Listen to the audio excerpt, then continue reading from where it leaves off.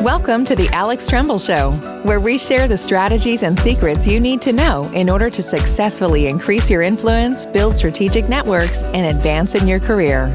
An award-winning speaker, author, and leadership coach, Alex brings executive leaders from across the world to share their inspirational stories and insights to help you become an exceptional public servant while also reaching your career goals. Without further ado, here's your host, Alex D. Tremble.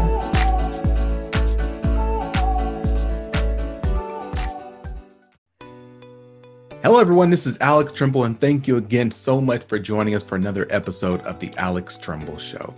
I am so happy to be bringing you today not only a phenomenal woman, but also a self-identified rebel in the workplace. See, Carmen Medina is phenomenal.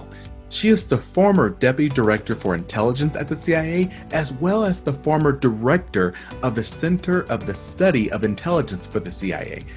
For anyone who doesn't know what the CIA is, those scary people who work in the Central Intelligence Agency, just FYI. So we're going to have a really interesting conversation. We're going to be talking about everything from how can one be a rebel within their workplace while also not plummeting or undermining their own career, as well as how do you build strategic relationships and networks across the organization where you're able to gain access to information that other senior leaders just don't have access to because people hide that information. So this is going to be a very interesting and thought-provoking conversation, but I also have something special I want to share with you just before we get started. So, as many of you may know, just 1 month from now, we will be celebrating the Public Service Appreciation Week. This is an opportunity for me, you, all of us to show our public sector servants that we truly do care and appreciate all the work they've done to help us get through not only this most recent crisis, but all the other things that public servants do on a daily basis. So this year, the Alex Tremble Show is honoring our public servants with the 2021 Unsung Heroes of Federal Service Awards. This is an opportunity for, again, you, your friends, your colleagues to nominate public sector leaders who are doing great things within their office, within their community, and so on and so forth. We have 4 categories that public servants can be nominated for. The Team Hero Award. They may have suggested, created, or contributed to an innovative solution to help a team adjust to telework. The second category is the Whole Health Hero. These individuals triumphed in implementing self-care to balance life, work, and the social, emotional challenges of 2021. The third category is the Customer-Centered Hero. These individuals suggested or championed the process and or service improvements to respond to the customer's changing needs. And finally, the last category is the bounce back or the resilient hero. These individuals demonstrated resilience and were positive as they recovered from any setbacks that may have happened in 2020. Now, the recipients of the 2021 Unsung Heroes of Federal Service Award will be interviewed for the Alex Tremble Show. We'll have a blog written about them so everyone can hear their impactful, inspiring stories. And finally, they'll gain access to a free professional development course so that they can not only continue to thrive in their job, but make sure they have an opportunity to reach whatever career goals and aspirations they have. So, if you know a federal employee who deserves to be nominated for any of these 4 categories, we want you to visit waepa.org/PSRW, that is waepa.org/PSRW, and nominate them today. Shoot, if you're a federal employee and you believe that you qualify for any of these 4 categories, we want you to come and nominate yourself. Please be sure to visit waepa.org/PSRW. Nominations close on April 10th, and we want to make sure we hear your voice. So if you didn't catch that URL or you'd like to learn more about this award, please go to the description section of this episode where you'll find the link and more information to learn more about this reward. So, one last bit of information before we get this started. After we recorded this interview, I realized that there were some technical issues with the mic. So, Although it may sound like Barry White is conducting this interview, I can absolutely guarantee you that it's not. It's actually me. So I apologize for the sound in advance, but look, the content is going to be so impactful that I promise you'll even forget about it. Let me take that back, that promise. You'll realize it. But either way, you'll learn a lot. Thank you so much, and let's go on and get started. Hello, everyone. This is Alex Trimble from The Alex Trimble Show, and I'm so excited that I'm going to be joined here today by a friend of mine, and I'm hoping that in the future she'll be a friend of mine as well. And you will see why when we get into this conversation. She has so much value, so much experience to share that anyone who's lucky enough to be close to her is definitely going to be benefiting. So I'm hoping that I can get just a little bit close to her after this conversation today. How you doing today, Carmen? I'm doing great. And you, Alex? I am doing beautiful. I am doing blessed. I'm here with you, which is, again, the highlight of my day today, to be completely honest. I don't know. I think I'm feeling sorry for you now, Alex. No. I honestly, I've been telling my wife about this interview coming up for the last week, and she's seen how excited I am. Really, this is the highlight of my day, and I'm really looking forward to asking you a few questions. You bet. So, I will give you the opportunity to kind of talk about, your career if you'd like to, and what all of you've done. But just some quick notes. As I started researching you, I found that, you were the director of the Center for the Study of Intelligence. You're also the deputy director for intelligence at the CIA. These are both very important, pivotal positions in the CIA. Yet, at the same time, you're a self-described troublemaker who really who asks stupid questions and notices asks stupid questions and noticing odd new things that might amount to something, or maybe not. So, how do those two things jive? How do you be such a senior level person at what some would say the CIA, a very serious organization, yet still be a rebel? How do you do those two? Yeah, well, it's not an easy path. I mean, it's certainly not one that a lot of people take. I would say that for the first 10 to 15 years of my career, it was very conventional. I like to say I'm not a type A, but I'm kind of like a type B plus, maybe I get to A minus every once in a while, which I think for me means that I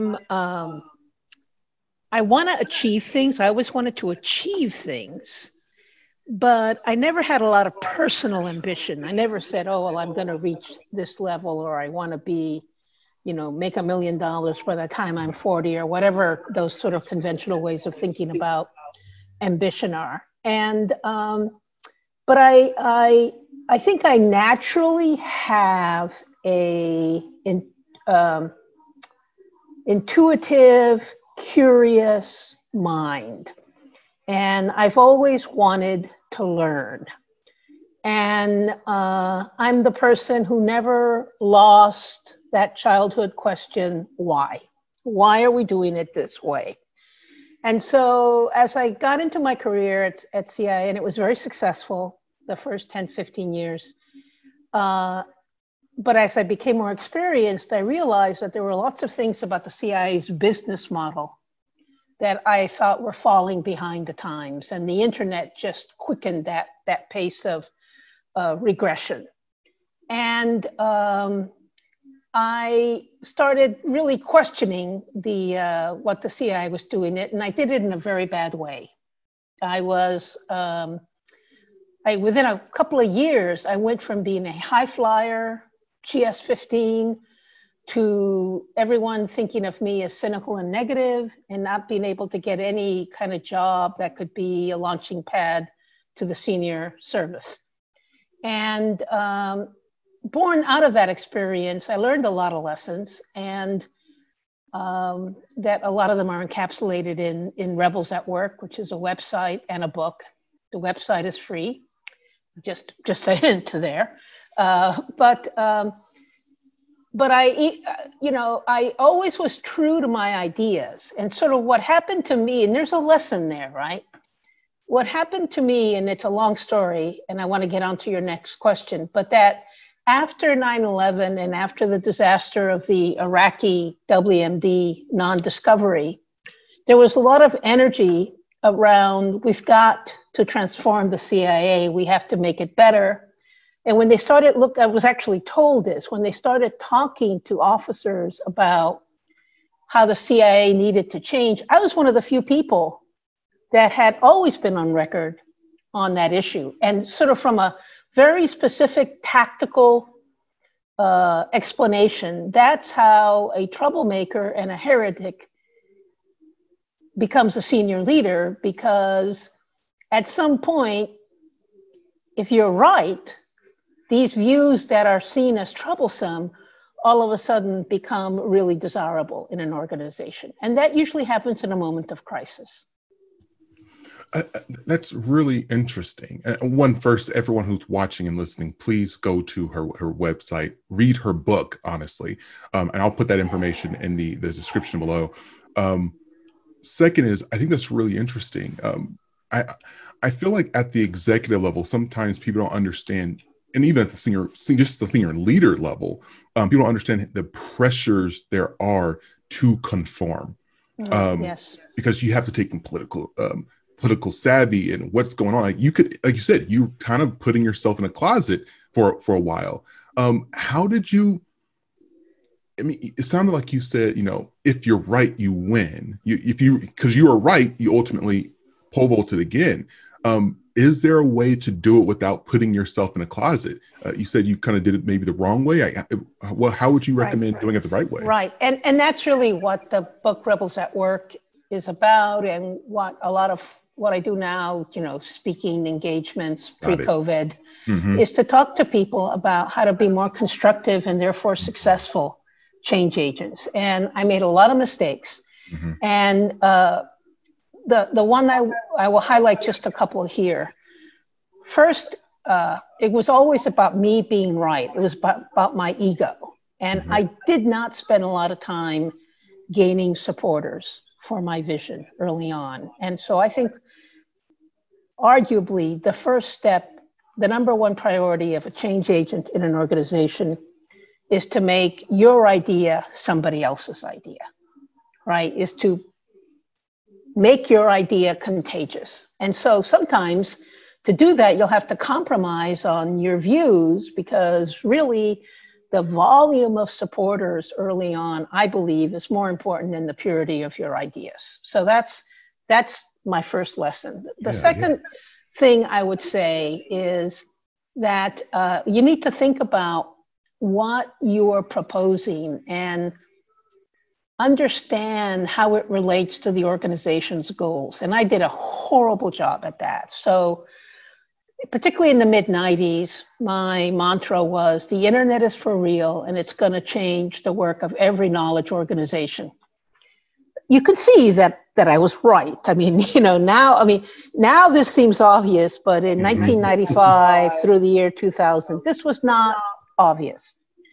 And what I did not fully comprehend or take into account was that how that idea clashed with the prevailing culture of the CIA. The internet was about open information, access to everyone, transparency. None of those values were associated with the CIA. The CIA has gotten a little better, but particularly in the mid-1990s, coming out of the Cold War, it was secrecy or bust. And I, now today, when I talk to people, I go, first thing you need to do is diagnose your ideas and determine how they differ. What's the gap between your idea and the organization's sacred theology? And you need to, that doesn't mean that you sometimes don't have to do it anyway, but you need to proceed much more carefully in that case. And there are, techniques you can use, such as gaining supporters, and also finding that area in the Venn diagram where your ideas overlap a little bit with what the culture values. And I think I call that approaching through an adjacency is a really good way to go forward. Thank you for sharing that. And what I will do is I don't want to ask any more questions along that line because I want people to go out and buy the book. I think that, and this is actually a really serious thing for me. I was talking to an executive the other day, and we were talking about, getting, helping government employees and government leaders move to the next level. And we kind of got frustrated because we felt like there is we've kind of built this culture of someone else needs to invest in me. Everything needs to be given to me versus if I want something, let me go out and spend the money. Let me go spend the time. Let me go spend the effort to learn that skill. And so people need to read your book. Again, this is the personal thing now. There's no way that they're going to get all the value of that book from the short time you and I have together.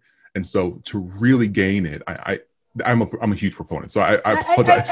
I do appreciate that. And there is kind of a fine line that you have to walk between, being sharing and being open with your ideas, and yet at the same time, hoping that people appreciate the value that you're bringing, and that, in some ways you get appreciated in a tangible way. So yeah, I appreciate you, Alex. Appreciate you. So I had a different question in mind, but you kind of jogged my memory on something else I had read. You were talking about the challenges in regards to social networks. And I'm interested in that because we are in this world of social networks, and we're encouraged to socially network or network in general.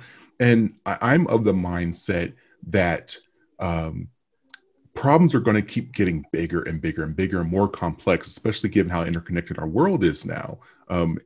COVID, right? How do you do that networking, building those relationships, collaborating in a safe manner? So I guess what are your cautions about this? What kind of keeps you up at night, quote unquote, keeps you up at night about these social networks and the collaboration culture? Yeah, well, the easy problems have all been solved, right? As the longer humanity prospers on this planet, the more of the easy problems we're solving, and we're sort of left with the hard ones.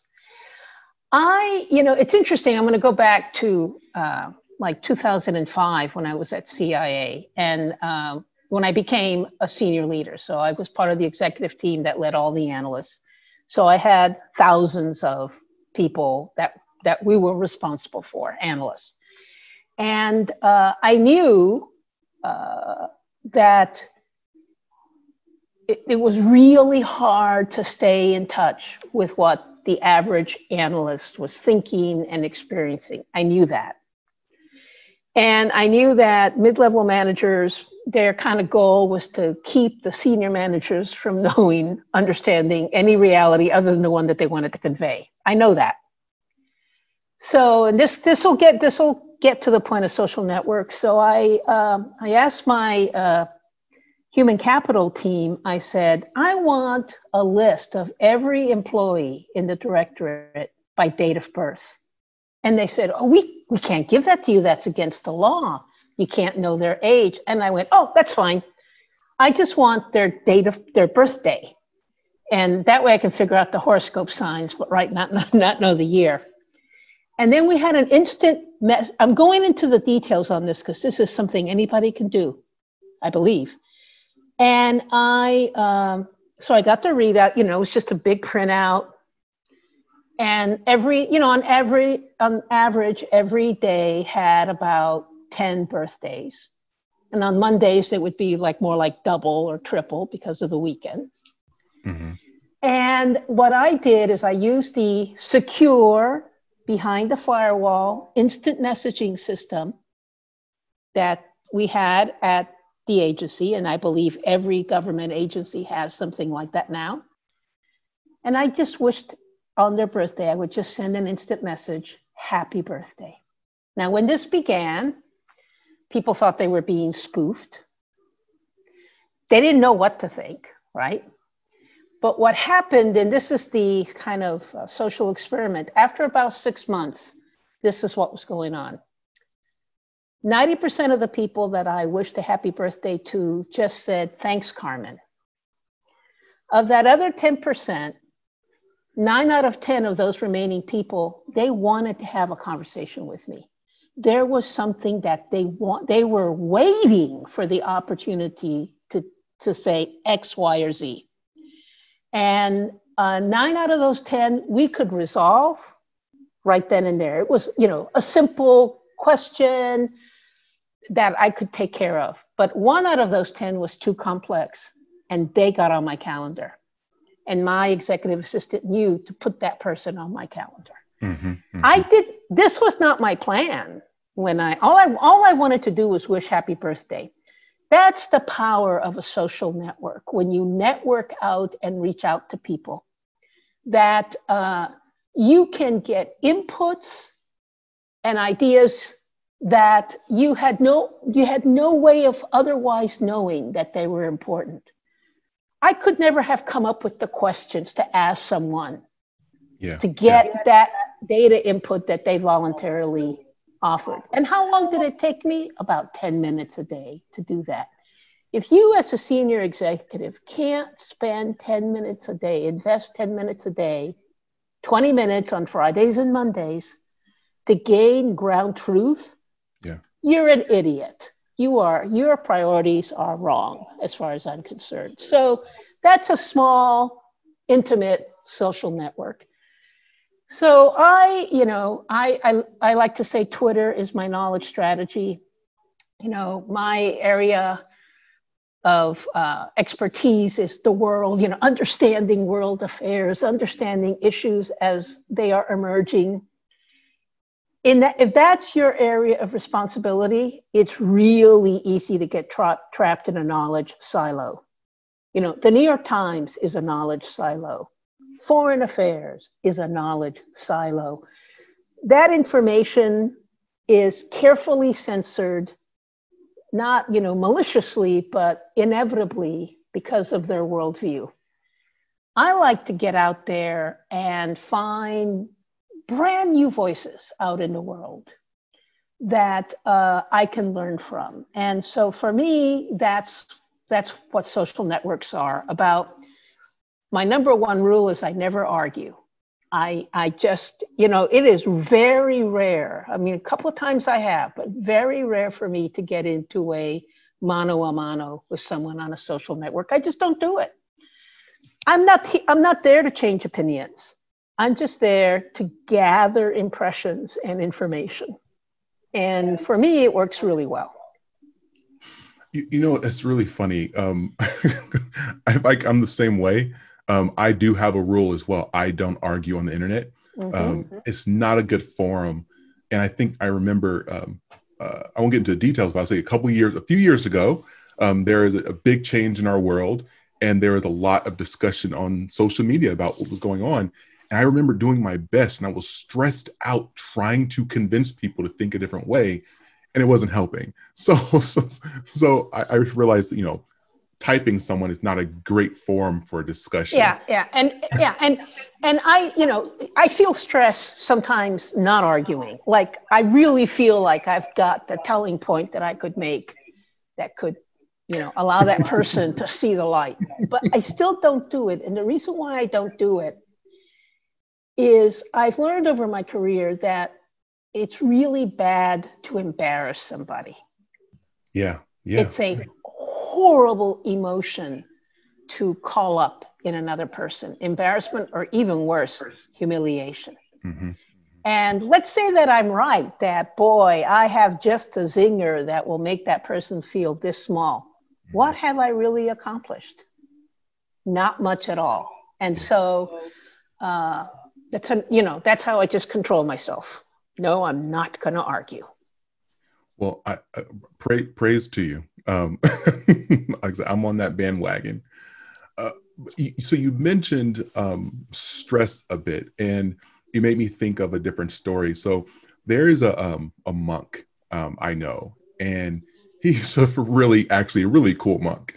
Not saying other monks aren't cool, but the point being, we went and did a donation to him a few weeks ago, a couple months ago, actually. Now we did a donation for a birthday that happened. So we went and donated food.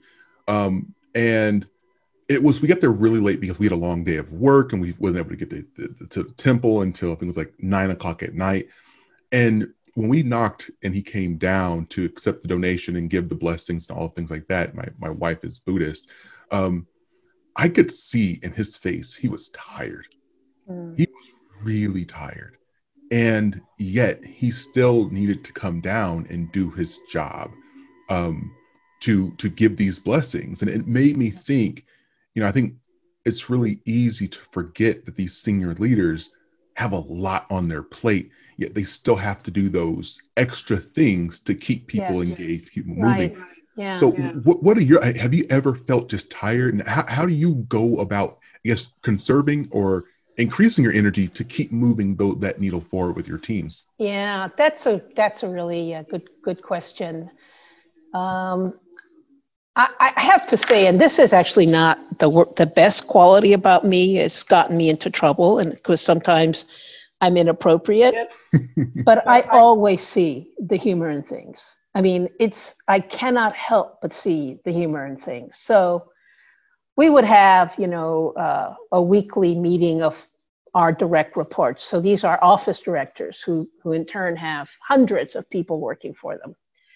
And so we're talking, at the CIA, we're talking about momentous issues in our 1 hour long corporate staff meeting. At least some of them are momentous. Some of them are stupid. And almost inevitably, I would literally break out into uncontrollable laughter during some discussion because it just struck me as so ridiculous. And I would say, half of my corporate board laughed with me, and then the other half, I'm sure, thought I lacked gravitas as a leader, whatever. But I think laughter is always physically relaxing when you're in a difficult situation. And so I believe in humor. I believe in empathy. And I think empathy helps with stress. And I'm in Texas right now, and I'm a caregiver for my mom. I didn't ask to be in this position. I kind of stumbled into it, and she needs a lot more and more help.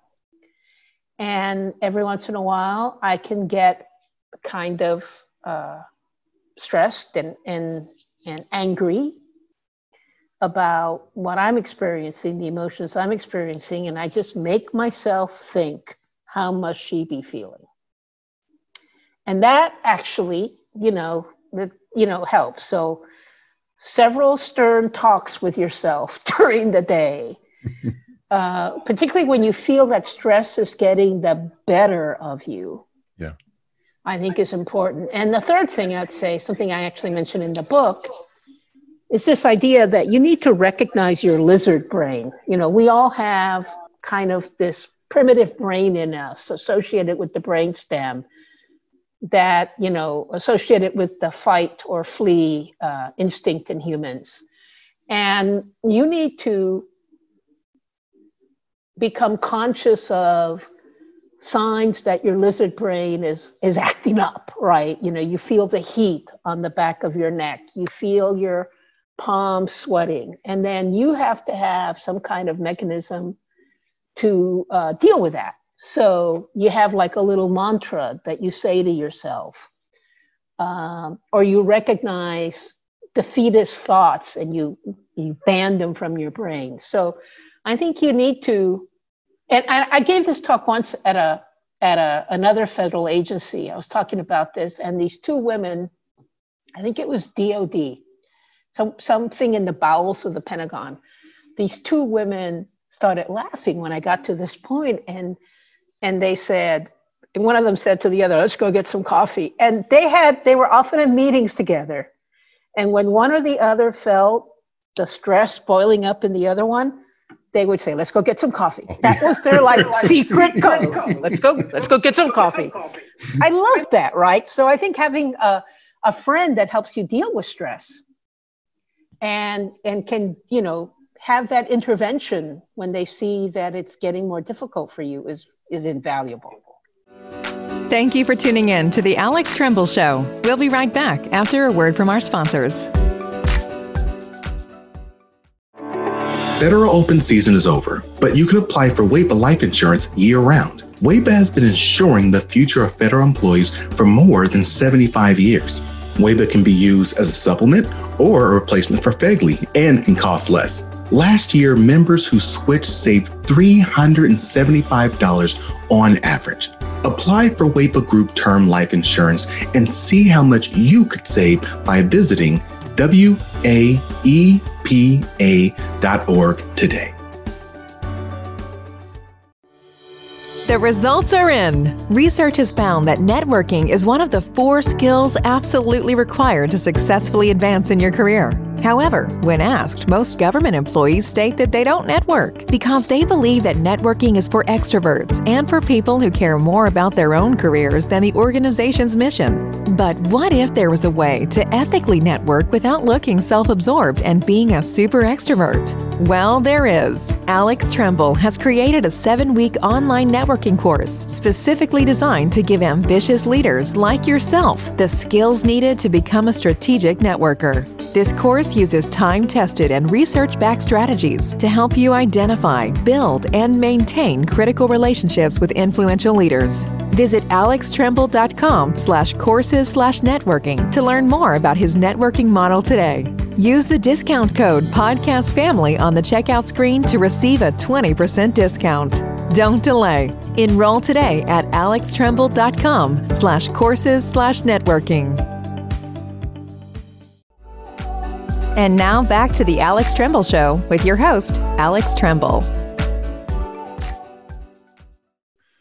You make so many great points, and I want to continue down that road because you said the friend component. This is something I haven't been able to get a good answer for yet, but I know that you're going to answer it perfectly. So putting you on the spot. I feel like I've spoken to a number of executives who find it difficult to build those really strong relationships, quote unquote friend relationships, because they're too, I don't say too focused, because they're so focused on the work and getting things done. They don't, I guess, maybe make the time to have those quote unquote friend relationships and even mentorship, like having someone to mentor them. They feel like they don't have the time to do that. Can you get your reaction to this? Yeah, well, my first reaction when you're saying that they don't have the time because there's so much work that they're doing, people are the work. And, I find, I got this piece of advice when I was at Georgetown. It was such a great piece of advice. This professor called me up and took me aside and said, "Carmen, you're going to be a manager someday. I can tell. I'm not really sure how," but he said, "I have one piece of advice for you. Be lazy." It took me years to figure out what he meant, but I realize now what he meant was don't do the work yourself. Delegate it.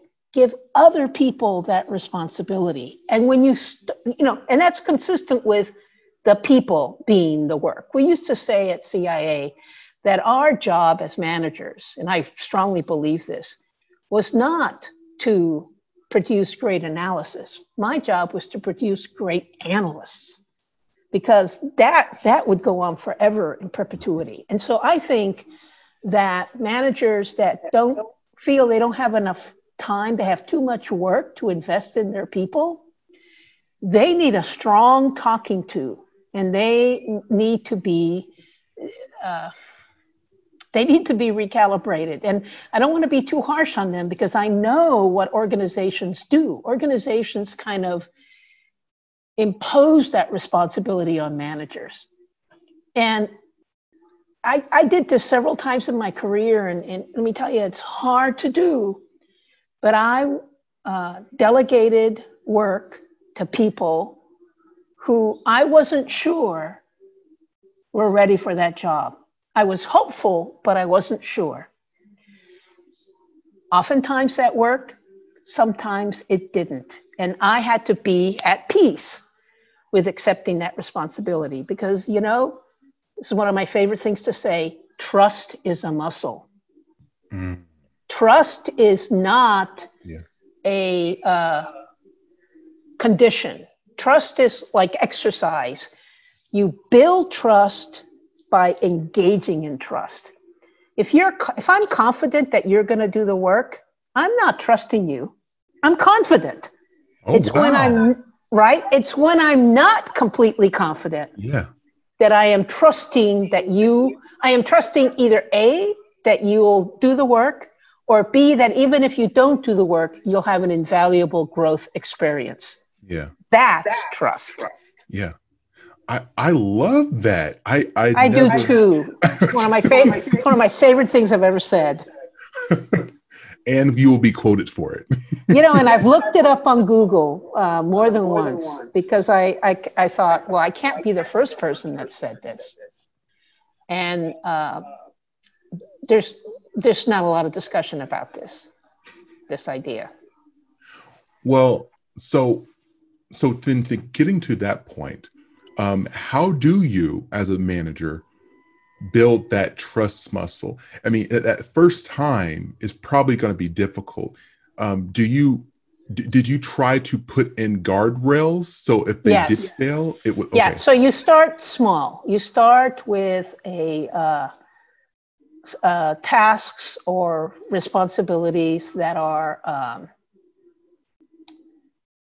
a little bit of a stretch, but not a huge stretch. And this I always said to people who worked for me. So there's a lot of ego involved in the job of an analyst. You're thinking and you're writing. And when I, as a manager, say, well, that's all wrong, that's a really difficult, that's an ego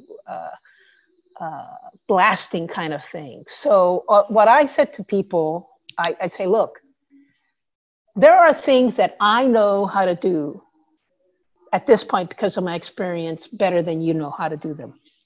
I can write an implications for the United States section at the drop of a hat, and you're a 27-year-old starting out, and that's going to be hard for you. So don't feel bad that you can't get it right, and don't spend 5 days trying to get it right and delay the project. Let's come to me early on, and we'll work it out. I'm not judging you on that at all, your performance. And this helps create that trust. What I will judge you on is when you need help, do you come to me or your colleagues when you need help at the appropriate time? Thumbs up. And as you gain experience, do the things that you need help on change? So other stuff now you've conquered, and I can tell by the questions that you're asking that your understanding has become more sophisticated. So I'm judging you on growth, not execution. And I think that creates an atmosphere of trust. And that's kind of a way I had of, I guess, building the guardrails up. Yeah. So I'm in the middle of reading this book right now called, oh my God, what is it called? This thing is called, Give and Take. Really. That's by Adam Grant? Adam Grant, my good friend. Oh, awesome. So you're going to introduce me to him. Thank you. I do know him, yes. Oh. So great book. Mm-hmm. And it talks about, the importance of being a giver, especially when you're talking about talent development, investing in everyone, not just kind of picking and choosing who is going to be great and investing your time in. This sounds like you're someone who is like that. You want to invest in all, but then I'm in the chapter right now where it's talking about even when you're investing in people, you have to also be cognizant of if they're just not going to be good at this particular thing. So have you ever been in a situation where you've been investing in someone and they just don't seem to be able to attain the level of quality that you think is required for the job? And how would you deal with that? Yeah, I have to say that most people, and I'm just going through my memory banks, that I've coached or worked for me, eventually find the right place for themselves. And so I do always, try to help people find where they should be, because I think 90% of management is matching people with the job they're good at. Once you do that, you can be lazy. There's really nothing else for you to do, right? And so there can be this. So I think that's, rather than knocking your head against the wall, I think people that weren't perhaps the best analysts ended up doing something equally wonderful in the organization. I was disappointed most by someone who was unethical. And I was just devastated by that somebody was just, basically plagiarizing, which is just, kind of unforgivable, I thought. So you actually took me to the next question I wanted to ask you.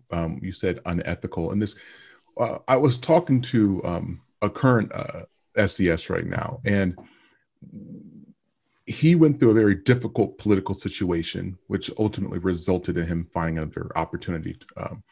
And when he explained to me how this all came about, he basically shared that he realized that his supervisor, his superior, wanted him to do some things that were not in alignment with his values. Mm-hmm. That person wanted him to do things in a way that he didn't want to do it. Mm-hmm. And so when he realized this, what he did was he just went and hired someone who had those values to implement those ideas. And that ended up very poorly because that person had those values, right, and they ultimately ended up finding a way to politically push him out. Right.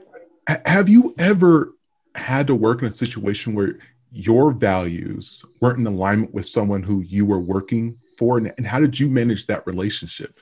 Yeah, well, I remember, when I became a senior leader at CIA, and thankfully, I don't actually remember the details, but I remember, and this was during the war in Iraq, and lots of bad things were happening. I remember there was a particularly egregious thing that the CIA or the administration was thinking of doing. And I thought, if they don't change their mind, I'm going to have to resign, because I just cannot tolerate this. Luckily, they did change direction and they didn't do it. I have worked for people who were borderline unethical, almost like obliviously unethical.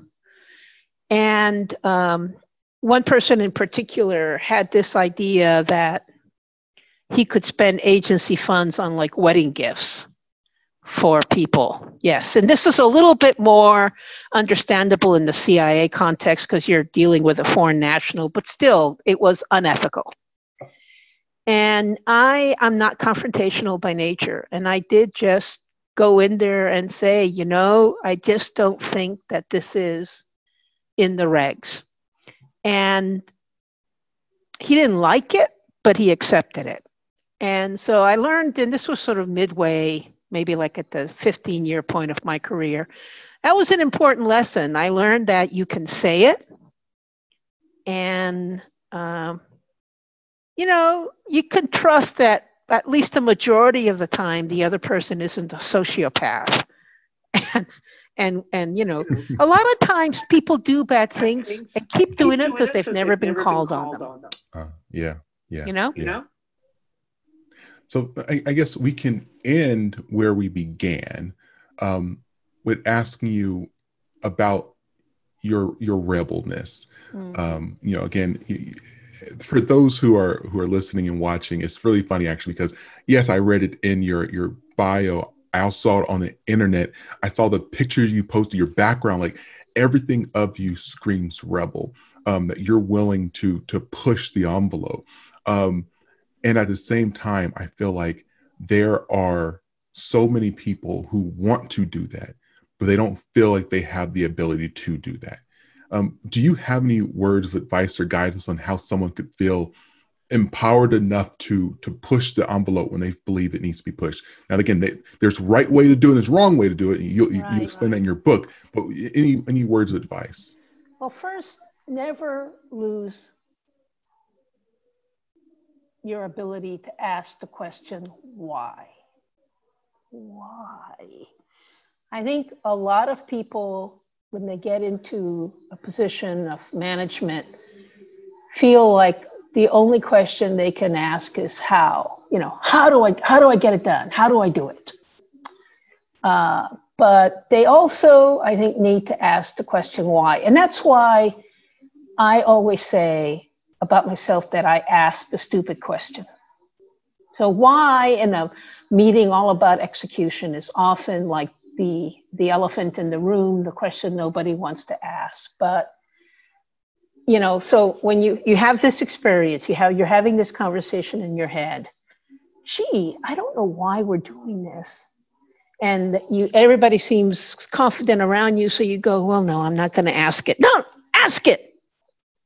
Ask it that one time. Mm-hmm. And that is a way of engaging in that rebellious activity. And, people call it rebelling, but I think of it as, well, let's not settle. Let's not just settle. Let's explore other options. Maybe there's an even better way to do something. And that, I think, is the approach you have to have. And then the other thing is, it just cannot be about your ego. Yeah. And it can't be because you want to sound like the smartest person in the room. So kind of here's the bookend to the advice I just gave, ask why. The bookend is, but don't ask why too often. Ask yourself, how many of my brilliant ideas can my organization tolerate? This is a serious question. Can it tolerate 10 brilliant ideas from me every year? Probably not. Can it tolerate only one? No, it's probably not ambitious enough. So to ask yourself, I think maybe I can, the organization will tolerate, I can risk 2 to 3 kind of brave ideas every year. And then once you have that idea, then prioritize your ideas. Okay, if I only have, practically speaking, 2 to 3 great ideas I can get the organization to tolerate, which of my ideas are the best? And then which of these ideas can I get the most support for? And then proceed that way. And I think if you just go through that mental discipline, you will be more rebellious. For example, on performance appraisals, I wish we would ask managers, what failure are you most proud of in the last year?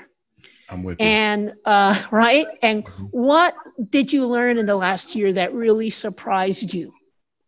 Those are that kind of thinking gets you to a place where you're going to be more, quote unquote, rebellious. Yeah. And I honestly believe if you haven't failed at all, that means you were aiming way too slow. I mean, way too low. I mean, right. If you're hitting everything spot on, it's too easy. Push the target back a little bit. Mm-hmm.